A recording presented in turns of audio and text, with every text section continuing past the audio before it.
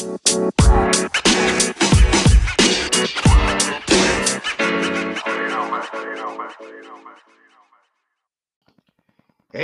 and happy Monday, everyone. It's your friendly tour guide and point man on your personal growth journey, Bob Norman, and I'm here with the latest episode of Best Life 101.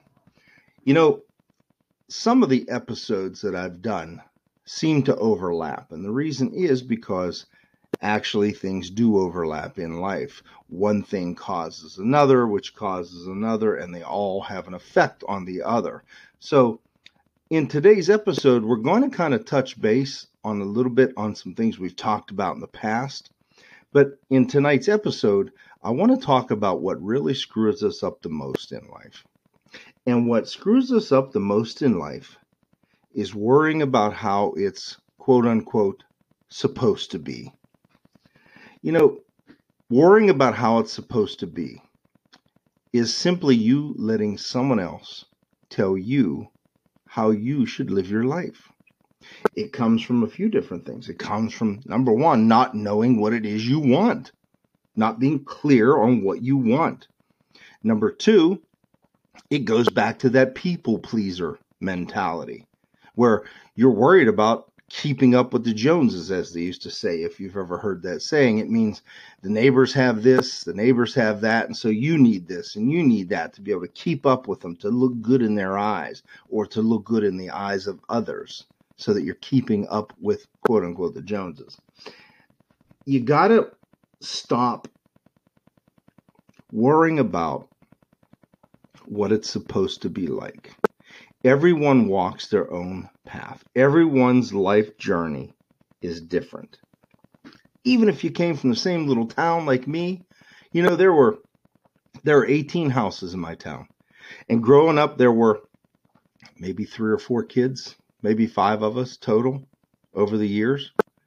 And each of us took a different path in life. We all lived in the same tiny little town. We all rode the school bus together. We all played baseball and football together and rode bicycles together and camped together and did all these things together.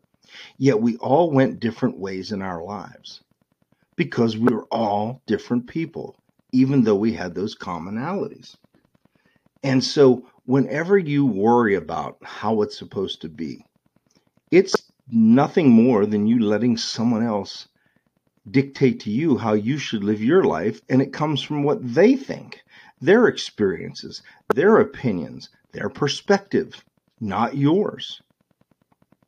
We worry about what it's supposed to be, how it's supposed to be.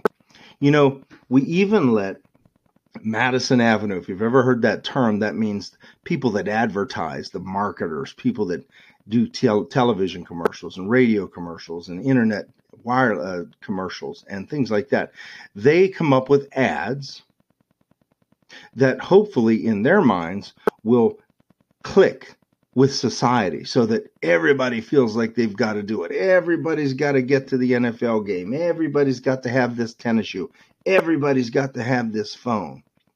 And majorities of people do. But what screws us up is whenever you can't afford that phone. Or what if you don't like football? Or what if you can't get that certain car? Now you feel inadequate. You feel somehow inferior to everyone else. Because this is how it's supposed to be, and I'm failing at it. You also have to stop wasting time looking for the key to happiness. This is why people worry about how it's supposed to be, because they think if they do things the way they're supposed to be done, if they have the things they are, quote unquote, supposed to have, that they'll be happy. See, the door was never locked, so there's no key to happiness. You just got to open it. My friend Marianne Besterman posted that today on Facebook, and I loved it.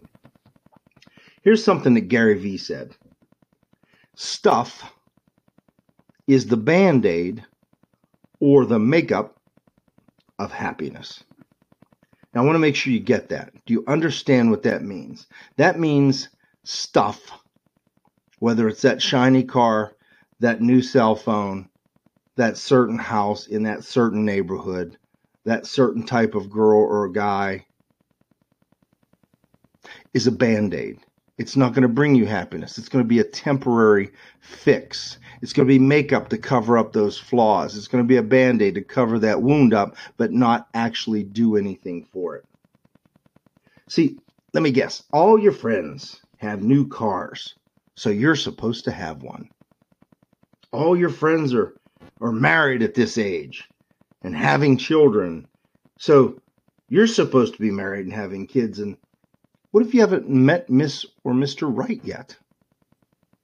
Is that bad?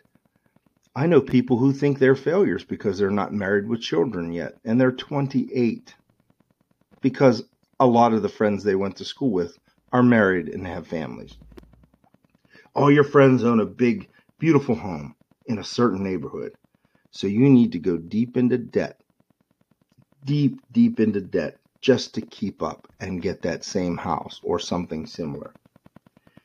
You got to stop looking for happiness in that shiny car, in that pretty face with no substance, in that latest and greatest cell phone, even in that bottle.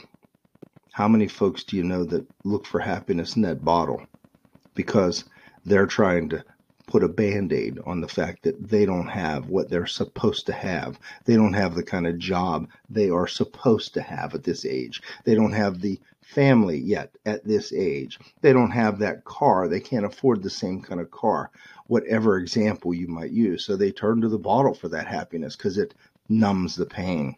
It's a Band-Aid. You got to stop looking for that happiness, like I said, in that shiny car, in that pretty face with no substance, in that latest and greatest consumer product that you just have to have because the television told you you have to have it. So let me ask you a question. Who do you let tell you how it's supposed to be? Who dictates it to you? Your parents? Your friends? Television? Hollywood? Music? Who dictates to you how it's supposed to be?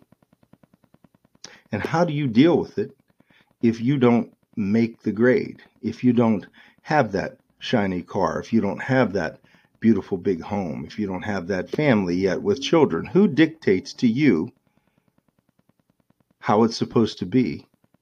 And how do you react when you don't have what you're supposed to have according to society? We're going to cut it off there. I want you to reach out to me on Facebook. My name is Bob Norman.